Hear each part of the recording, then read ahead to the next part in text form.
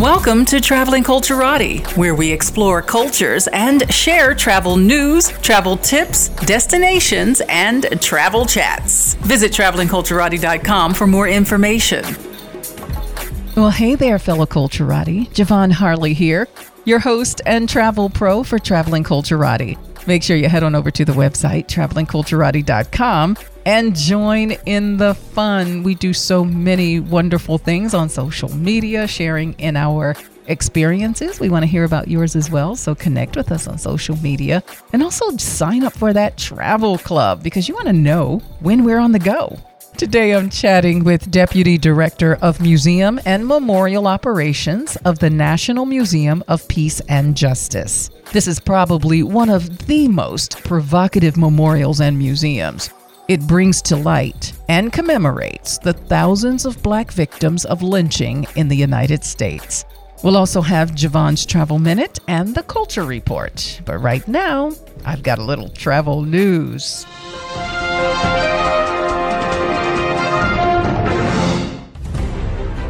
There are 11 destinations on the Forbes list of top 100 travel spots in 2023. They are Athens, Georgia, Chattanooga, Tennessee, Colorado Springs, Colorado, Encinitas, California, Hocking Hills, Ohio, Kanab, Utah, Marathon, Florida, Okefenokee National Wild Refuge in Georgia, Page, Arizona, Riverhead, New York, and St. Albans, West Virginia. International destinations make up most of the top 50.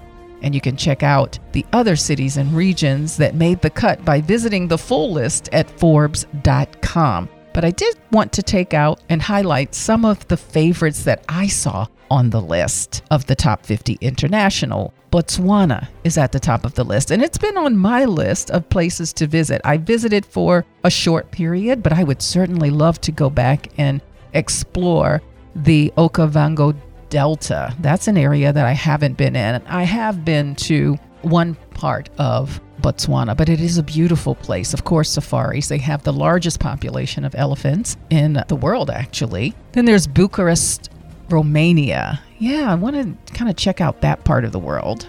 The Canary Islands in Spain. I've been to a couple of Canary Islands, but I could certainly explore a few more. The four most popular are Tenerife, that's one place that I've been. Gran Canaria, that's also one of the ones I've been to. Fuerteventura and Lanzarote. Those two I have not been to, but some fantastic places.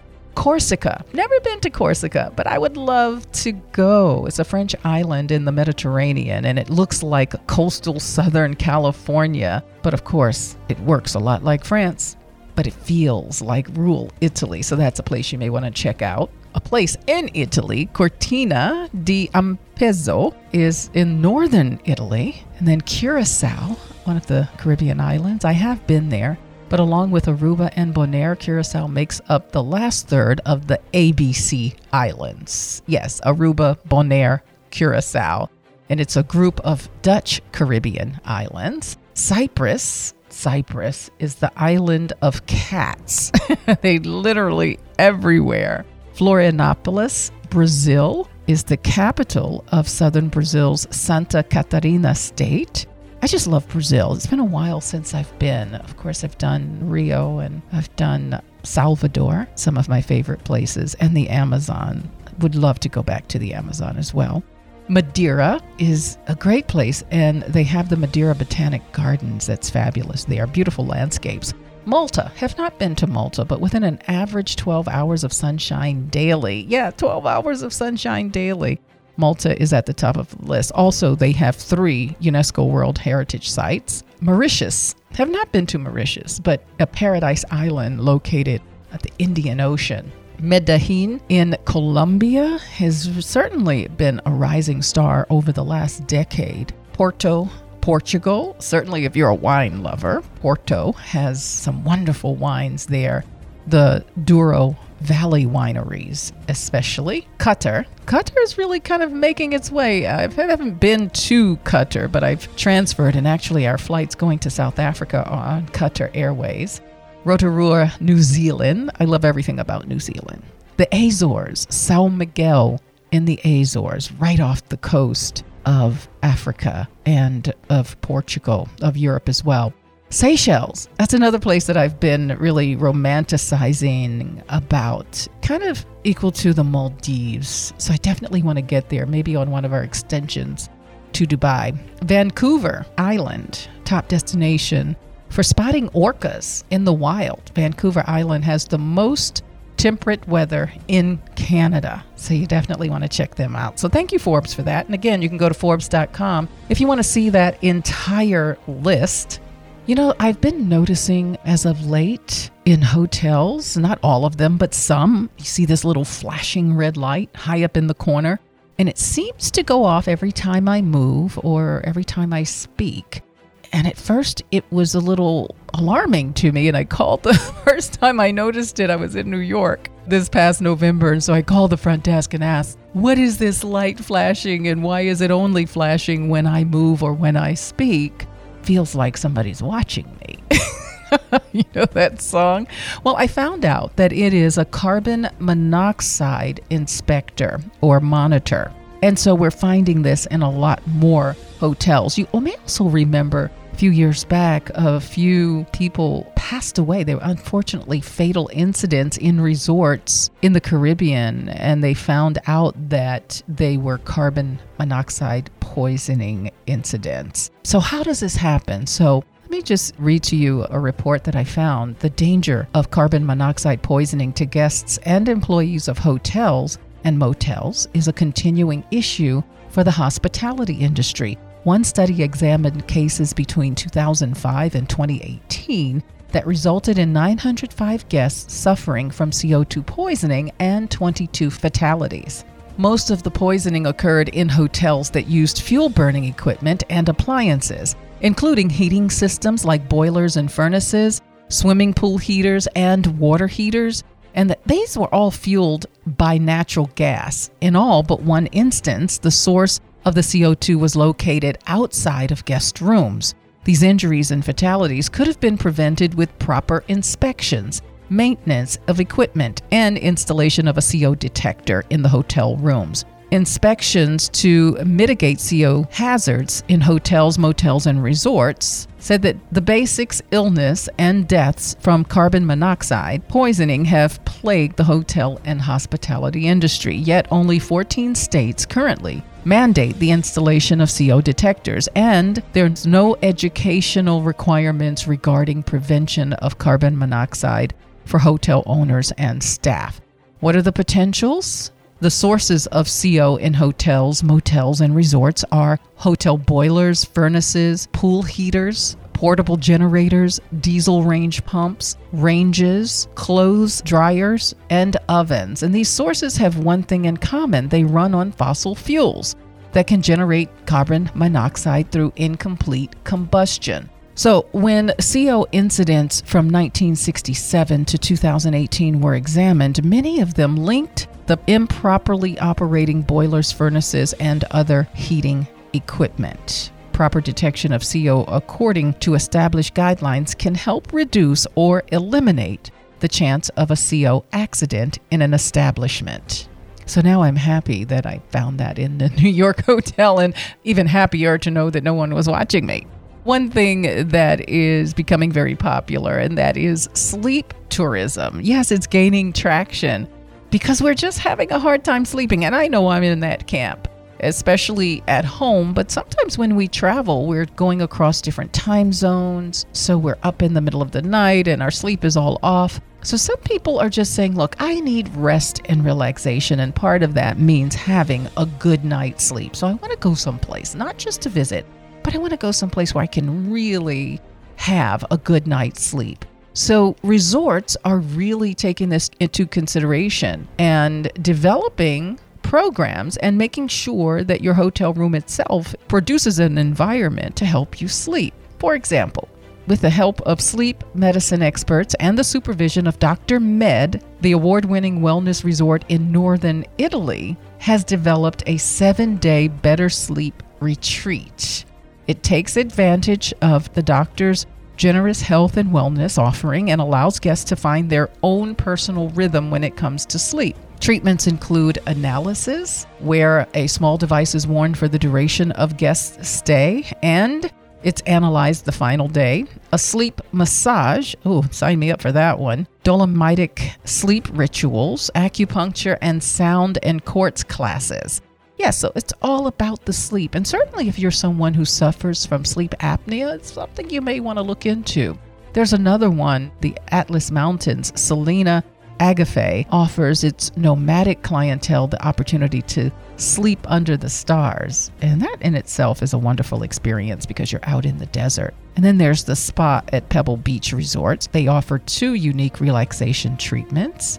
One is the Sleep on Cloud 19 in Pebble Beach, where the guests have a good night's sleep. Will find a welcome ally in Pebble Beach Resort. The spa offers a flotation wrap service for spa goers and a dry flotation bed for a restorative wrap. And then also a 45-minute wrap is offered for 2 options, the Cloud 19, and they have another that employs ultra hydrating shea butter and jojoba oil infused with guests' choice of aromatherapy. And then they have the restorative nap service, which gives guests a 25-minute rest for the mind, body, and spirit through guided meditation. Yes, love all of that. Sleep with signature amenities in Portland in the Benchmark Hotels and Resorts property provides a home away from home type of experience with 2 key focuses of the signature amenities, the sleep experience and the spiritual menu. So it's all about the sheets, it's all about the pillows, and then of course there's a spiritual menu with a diverse library of content that you can choose from and have delivered directly to your room. So again, promoting restful and rejuvenation for the guests. And then Sofitel My Bed is designed to elevate sleep. The My Bed is uniquely designed to elevate sleep in a luxurious setting. Soft mattress is crafted with the highest quality materials. Of course, there's plush linens, mattresses, and pillows. A lot of resorts have pillow menus. So check them out, or maybe look up, especially if you're suffering from sleep apnea, but if you're also going for rest and relaxation, check in with the hotel and see what kind of offerings they have and get a good night's sleep. Yes. Well, that's all I've got for travel news. And when I come back, Deputy Director of Museum and Memorial Operations, Tera DuVernay, will tell us all about the National Museum and Memorial of Peace and Justice. I'm Javon Harley, the Traveling Culturati on Sirius XM 141 HUR Voices. This is Traveling Culturati. We explore cultures and destinations. We share travel news and travel tips to keep you well informed and prepared for your next travel adventure. So go ahead and up your travel game with Traveling Culturati. Visit travelingculturati.com for more information. Welcome back to the Traveling Culturati. I'm your host and travel pro, Javon Harley. Make sure you head on over to the website, travelingculturati.com. Connect with me on social media and join the travel club. Yes, we are going to some fantastic places, or shall I say fantabulous places. So make sure you join the travel club so that you're in the know when we're on the go. And Croatia is one of those places that we're going. Coming up this July 28th through August 6th. Celebrating 25 years in business for Advantage International and some of the milestone celebrations. So make sure you head on over to the website and sign up. And now, Javon's Travel Minute. Understanding the difference between foreign transaction fees and currency conversion fees is something important to think about. Foreign transaction fees are predetermined percentage charges by your credit card issuer for making a purchase from a foreign merchant. The fee is clearly stated on your credit card agreement and can range from 0% to 3%. Before you travel or shop on a foreign website, determine what your foreign transaction fee is and whether you hold a card that doesn't have one. Anytime you make a purchase from a foreign merchant, you could find these fees added to your purchase. So how much could you pay? If you make 15 international purchases at $25 each, you would pay $11.25 in foreign transaction fees with a 3% transaction rate. So be aware of the fine print. If your credit card charges 1 to 3% of each purchase in Canadian dollars, for example, whichever is greater, you could end up with a dollar surcharge per $1 bottle of water purchased. If you plan an international trip, an extra 3% on taxis, food, and hotels could significantly cut into your budget. So assuming $3,500 in spending, you could pay well over $100 in fees, so you want to choose wisely. You can, however, avoid transaction fees. If your credit card charges a foreign transaction fee, you can exchange money with your bank before you travel. Be aware that carrying large amounts of cash has considerable risks, of course, and you may not have access to the best rate by exchanging money before you leave. Banks and airport exchange services typically charge a commission on currency exchange and may also charge a service fee. There's typically no need to arrive with money in your pocket, as you can use an ATM upon arrival. The best way to get cash overseas in local currency is to use an established bank's ATM and pull money out in local currency. Now, on to currency conversion fees. Unfortunately, these fees are not as straightforward. While a foreign transaction fee is always charged by your credit card issuer, a currency conversion fee can be charged by the credit card payment processor or the individual merchant. In most cases, this fee is built into the foreign transaction fee assigned to your credit card. A foreign transaction fee may comprise of a foreign transaction fee and a currency conversion fee. If your credit card offers no foreign transaction fees, the credit card issuer will likely absorb the currency conversion fee as well. Optional currency conversion fees? Well, typically, a purchase at a foreign merchant is made entirely in the local currency. The cardholder authorizes the amount of the purchase in the local currency, and the purchase price is not converted until the payment is processed. When you make a purchase at an international store, you may be asked if you want to convert your purchase to your home currency. This service is provided at the point of sale as a value-added service and allows you to know the converted price at that moment. But here's a little catch-22. It may come at a cost. It may initially sound like a wise thing to avoid these fees and to know what your currency exchange is, but understand that that conversion at the point of sale can sometimes come at an additional fee by the merchant and in addition by your card issuer. And you can also see the difference between the currency conversion and the foreign transaction fee. A better bet is to either download a currency conversion app so you can know how much you're paying in local currency without being charged an additional fee. At the point of purchase, you're asked if you want to purchase in the local currency or your home currency. If you select your home currency, the purchase price will be converted at that point, and the exchange rate will be posted on the point of sale. However, almost always there's going to be a significant commission built in, so it's noteworthy that you may not receive the best exchange rate. So avoiding these conversion fees is to purchase in local currency. Always decline the offer to have it immediately converted at the point of sale. This is Javon, and that was your Travel Minute.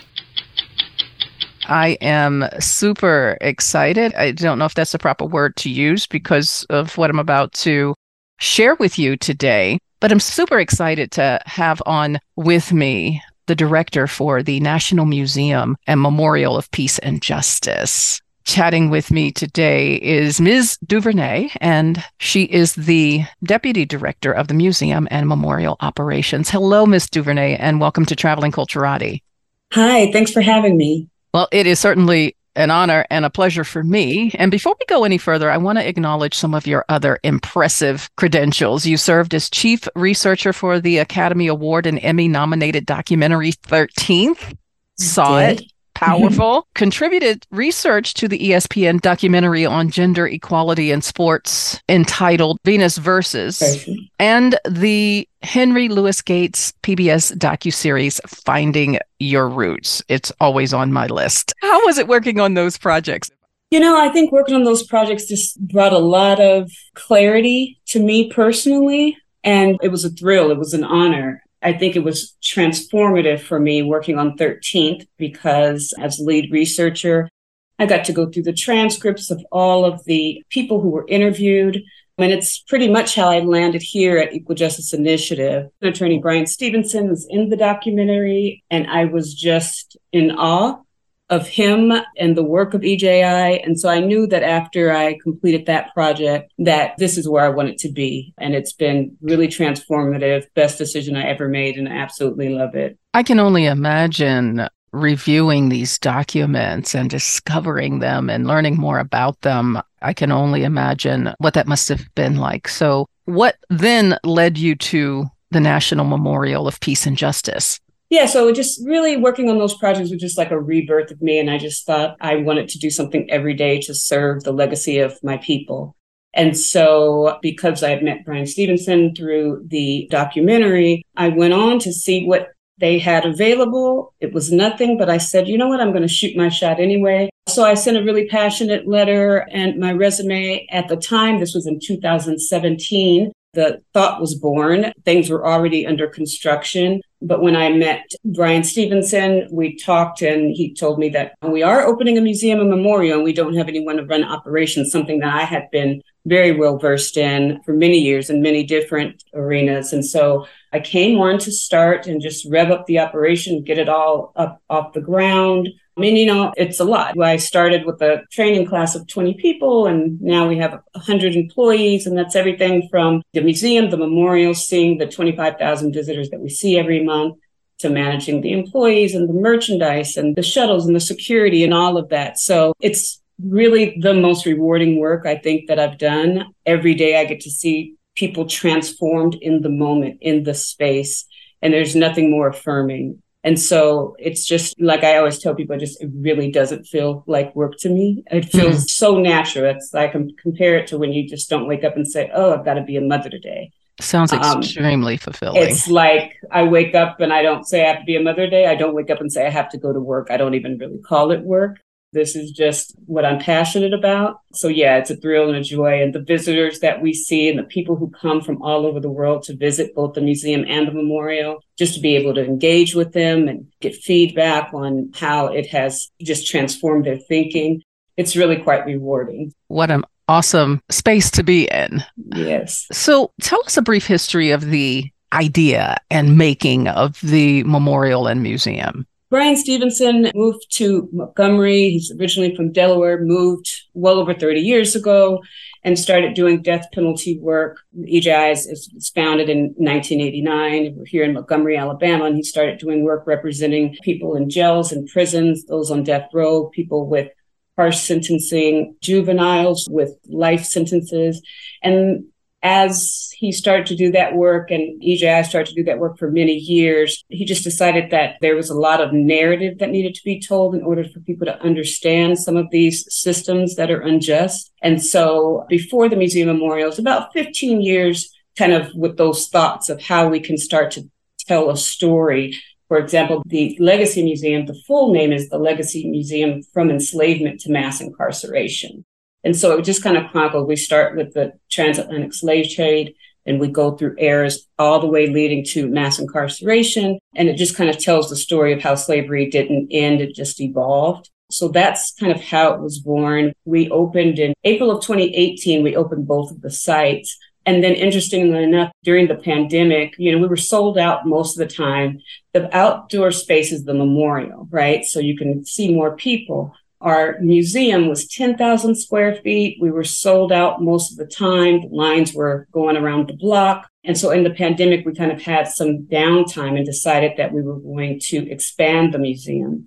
So we got a place down the street from the original museum, and we expanded that to 5 times as big. And so now it's just become like the second wind of the museum. We were able to add so much more content, including an art gallery, which is really exciting. And so this is kind of like the second life of the museum. And obviously the National Memorial has a lot of draw, but just really excited about where it's evolved since 2018 when we opened. And we're in a really, really exciting place.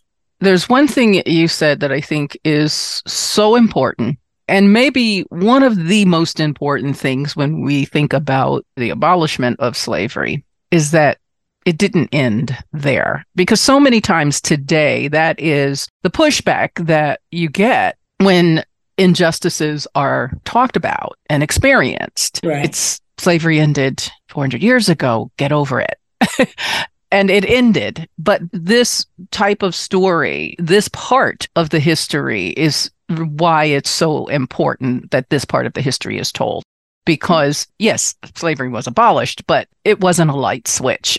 And so there was a lot that evolved and transformed after that we really have to understand. So thank you for saying that. You talked about the memorial and the museum. And what is the difference between the two as far as what history is told? So the museum, again, is just kind of going through, and it is really important, right? Because it didn't just end. And even when it did, it's showing all of the residual effects and how it was a domino effect that's leading us up to mass incarceration today. The museum tells a narrative. We think of really a lot of it as first-person narrative, and we go through different eras. So we go through the transatlantic slave trade, and then we go through the lynching era, segregation era, mass incarceration era. So you're walking through in chronological order, and you're being told a story starting with a transatlantic slave trade. And so it's really powerful. When most people visit, that's how we design it to be, is that the thought is that you would visit the museum first. And in the old museum, it used to take 2 hours to get through. Now, people really should allot for a minimum of 4 hours in the museum space. We find that people who plan trips and they don't allot for that much time feel really kind of cheated out of really getting what they need, because it does take a lot of time to go through. There's everything from art and theaters that we have that have lots of content in it, kiosks, things are interactive. So it does take a good bit of time. Once people leave the museum, usually they break for lunch and then they'll go to the memorial. The memorial is specific to honoring over 4,000 racial terror lynching victims in this country. It sits on 6 acres of land, kind of overlooking downtown Montgomery. And we have over 800 quartine steel monuments, each representing a county where people were lynched. And so that experience is more like an hour, hour and a half. We also have sculpture there and art as well. We have a beautiful, very stunning piece by Kwame Akoto-Mbamfo, Hank Willis Thomas, Dana King, and we even have a new section of the memorial for people who had already been in 2018. We introduced a new section in 2022 of Bradley Cadet. So there's now a new part of the memorial that honors people in communities who participate in our community remembrance project. And that's where EJI is working with communities all over the country who have a lynching that has been in their county. And we work with those communities to put up markers and to remember those victims. And so now there's a spot dedicated to those people who have done that work and volunteered in their local communities.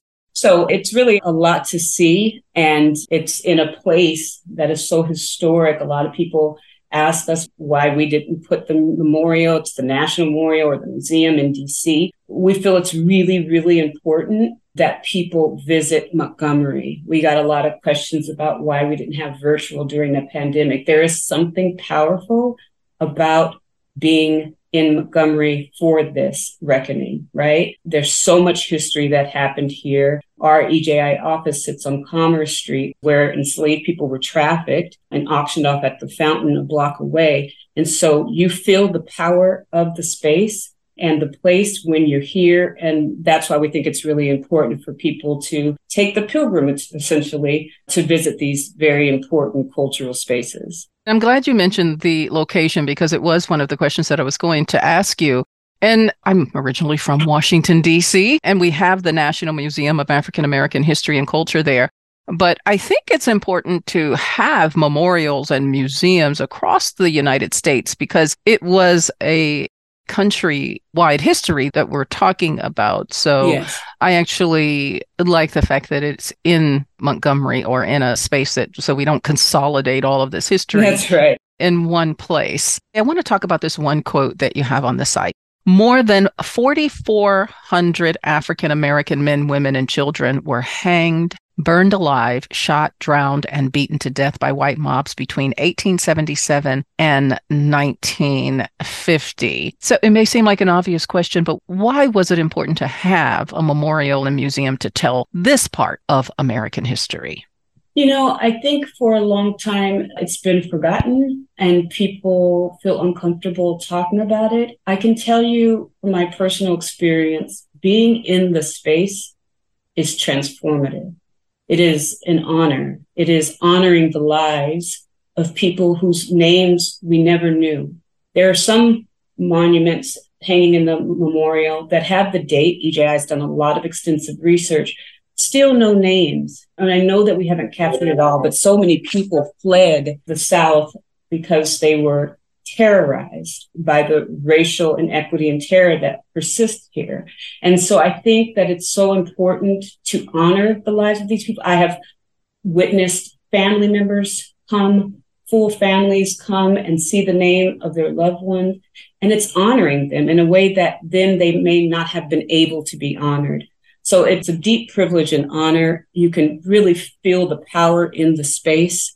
And we thought it was important to not only honor the lives of the people who were lost, but also just to remind people of the history. This is not Black history. This is American history. And it's important that it's not concealed or hidden. It is to be shared so that we can understand where we've come from and how we can never let it happen again. So I think, that's kind of the reason we think that it's important to highlight and honor these victims of racial terror lynching. And you can't heal what you don't talk about because Absolutely. suppressing it or ignoring it doesn't make it go away. You have to confront it and you have to deal with the emotions behind it. I remember when South Africa ended apartheid, they did something that I thought was very cathartic for the country, which was the Truth and Reconciliation Act, to say, let's confront, let's talk about what happened. Let's even confront those who did these things to us as they're still living, they're still here, and not bury that. And I think for America, this memorial and museum helps us do that. Long overdue, but certainly helps us do that. Now, you mentioned earlier about the Community Remembrance Project, but I understand there's also a sculpture. Now there are 50 marker monuments. Can you talk a little bit about that? Yeah, so EJI has worked really diligently with communities who are committed to basically having the truth and reconciliation within their own counties. And so, usually it's a coalition of people that come together from the county. And we work with them. It's not just we want the monument. We work with them to really do the work and have the hard conversations. And so oftentimes after someone has done that work, then we're able to go, we erect a marker in the community. We usually have a ceremony around it and someone from EJI can come out. And so there's a lot of work to be done. And that's part of kind of like our community engagement is the Community Remembrance Project.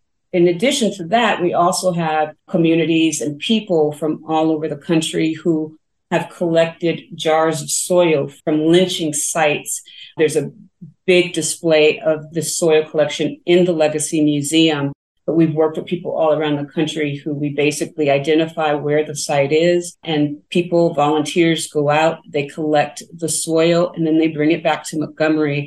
And we've been able to display it in our museum. You can find out more about any of our projects and initiatives, including the Community Remembrance Project, online at eji.org. Also fairly new is the Legacy Plaza. Tell us a bit about that. The Legacy Plaza is so beautiful. We recently opened that last year. And the reason why we opened it is because we just had an enormous amount of people coming, large school groups, hundreds by bus. And while we do have a restaurant nearby in the museum and other places to convene, wasn't a lot of space to just sit out. And we started to find that that was really a need. So we opened the Legacy Plaza. It's just a beautiful place to just kind of reflect and converse about what you just saw at the memorial or the museum, so people can go out there. It's a beautiful park-like area. We do have a couple of sculptures there, and we also have a big marquee that kind of gives some biographies on people that you've seen in the museum. So it's a place where people can just gather, talk, eat. We just added a little legacy cafe there so people can grab a bite to eat, sit out, talk, and just kind of reflect on the time that they've spent with us. I'm happy to hear about that because it sounds like such a place where you need that time for reflection. You need that time to kind of sit with your feelings, sit with what you've just experienced, and be surrounded in the open space. So that's another thing, to have that memorial in this open space, that you're not confined, because it is a very powerful and strong experience, I could imagine that people have, and reaction to it. Anything else new on the horizon? Well, we're constantly adding pieces to our art gallery, which is, again, inside of the museum. And we're still hard at work. We're working on some projects now that we hope to announce soon. I think that anybody coming, especially this year, next year, we're constantly working on some things. But I think for the art gallery, we've got some incredible pieces there that we constantly add. And we just add an incredible piece by Allison Sarr. And so we're adding to that space and changing things out so that it's fresh and new on exhibit for folks. And we're still acquiring lots of art, both for public displays. So some will be outdoors. We're working on some new pieces for the plaza as well. And so, we're constantly having things. We try to have these convenings where we invite school groups and people out to just engage with the community, visit the site. So we're constantly working on that. So I always tell people, just keep a lookout on the website. We've got the EJI website, and that'll lead you to the museum and memorial website. And as we have new things, we're sure to announce it there. I did want to talk more about EJI, what the acronym stands for, and what the organization is about as well. EJI stands for Equal Justice Initiative, and we have a lot of initiatives. So we're still very, very heavily involved in our legal work and have many attorneys who are still representing vulnerable people incarcerated in jails and prisons.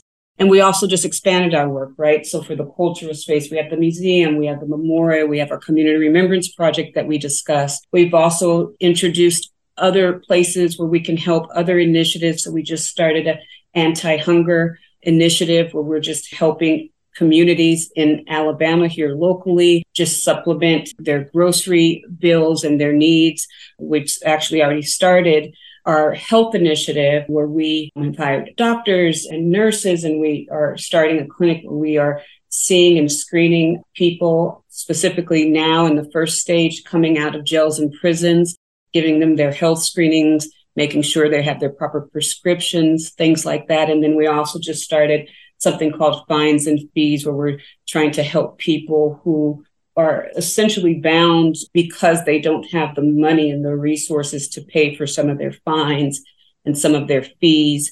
And so Equal Justice Initiative is doing a lot of things. That's why we're really, really busy. But again, all of the work is so incredibly rewarding. And it is because of people who believe in EJI, Equal Justice Initiative, and the integrity of our mission and all that we're doing, all of our supporters, is why we can continue to do the work.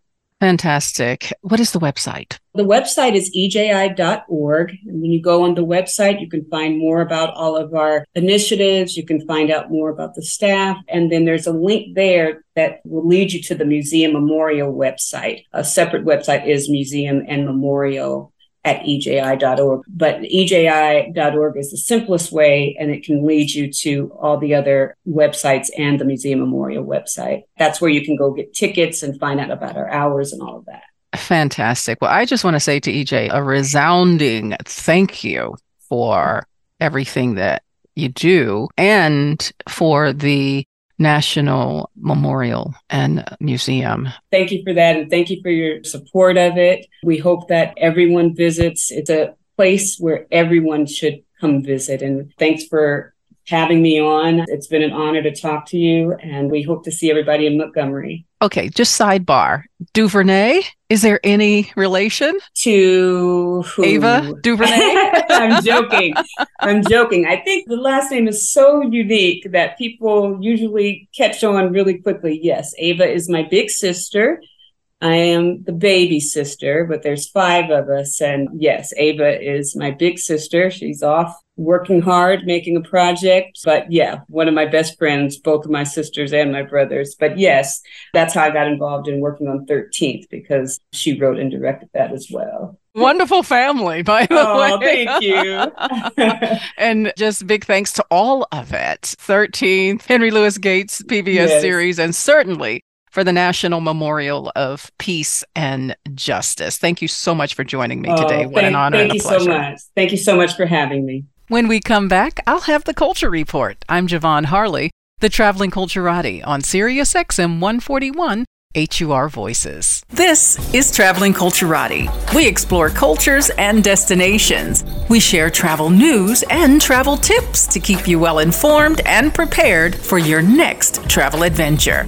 So go ahead and up your travel game with Traveling Culturati. Visit travelingculturati.com for more information. Welcome back to the Traveling Culturati. I'm your host and travel pro, Javon Harley. Make sure you head on over to the website. It's travelingculturati.com. And while you're there, follow us on social media. And don't forget to join that travel club, because we travel the world and we want to make sure that you come with. We also want to hear about your experiences. So share those with us on social media as well. Culture is forever changing and reflecting what's happening in the society and with its people. It can be born of art, music, food, and sometimes politics and strife. This is the Culture Report. And I am excited to talk about music, one of my favorite pastimes, and also a museum that I recently visited, the National Museum of African American Music. Joining me today is Candace Jones, Director of Marketing and Communication for the National Museum of African American Music. Hello, Candace, and welcome to Traveling Culturati. Hi, thank you so much for having me. Well, what a pleasure to have you on. I can't tell you how much fun I had at the museum. I recorded a little something. One of the fun aspects of the museum. So give us a little background with the museum. How long has it been there? And of course, that process of making it happen. Yes. So the museum has actually only been open 2 years. We just had our 2-year anniversary on MLK Day this year. So the museum itself was a long time coming, about a good, I would say, 14, 15 years in the making before we actually opened our doors. There was initially talks of founding a museum that was about African American history and culture. And after years of trying to figure out where the location was going to be, having those different talks with political leaders in Nashville and things of that nature, the conversation shifted to really kind of niching down and focusing on African American contributions to music. And so the National Museum of African American Music was born. We opened 2 years ago. And the museum is absolutely incredible. We encompass over 400 years of music history within our walls. So it's really something to see. It's extremely interactive. It is not your typical museum. So it's definitely something you have to experience firsthand.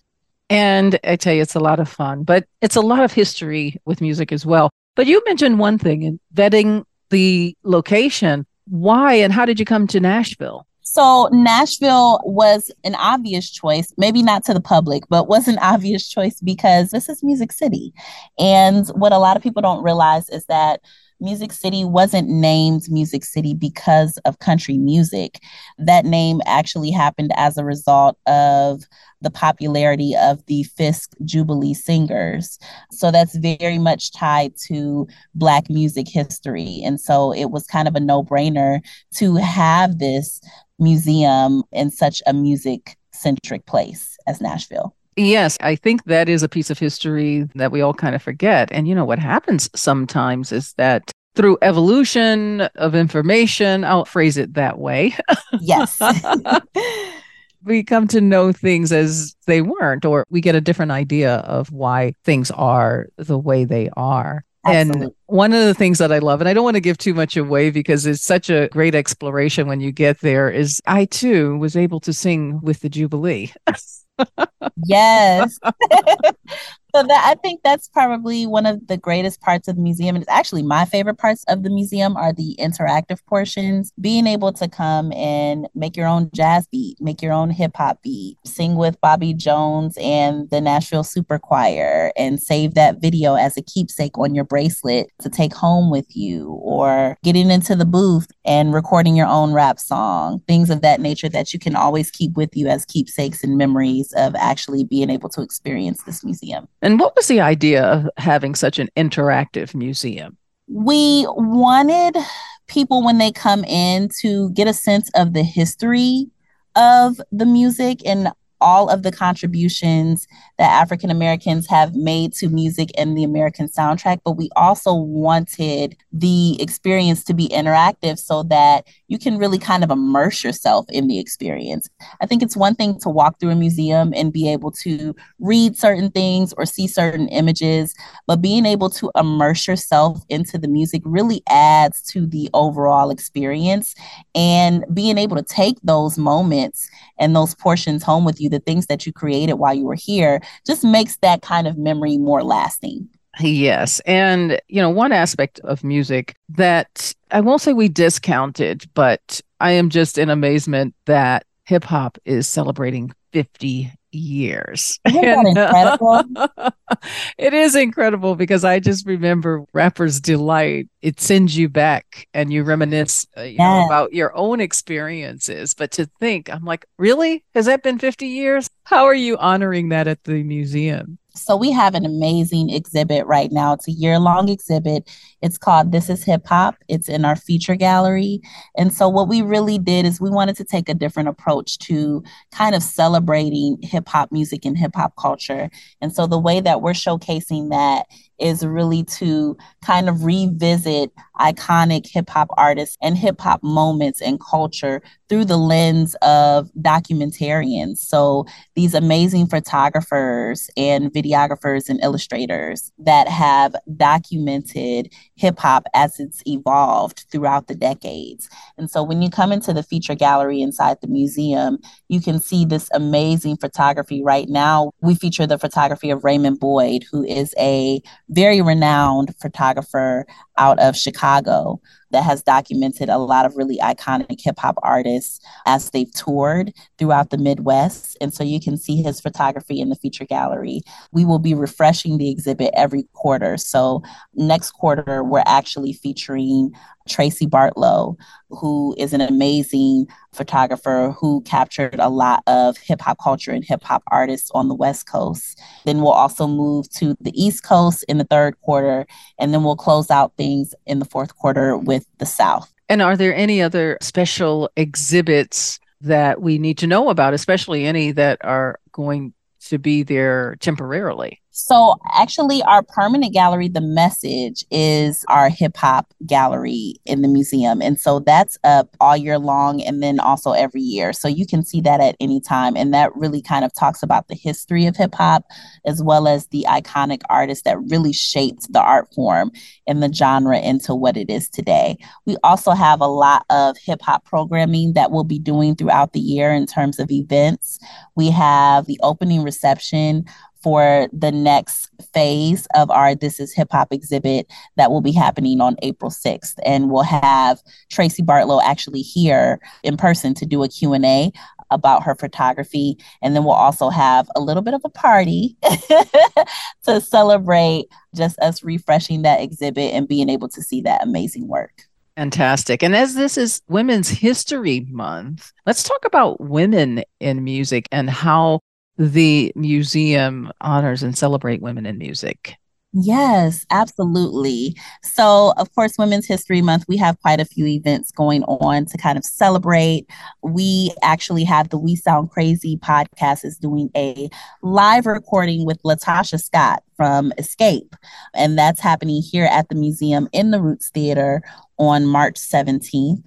We also have a Women of Soul event, which is an amazing music event that's going to happen in our Roots Theater on March 19th. You'll be able to really kind of see some amazing soul singers come and perform on our stage.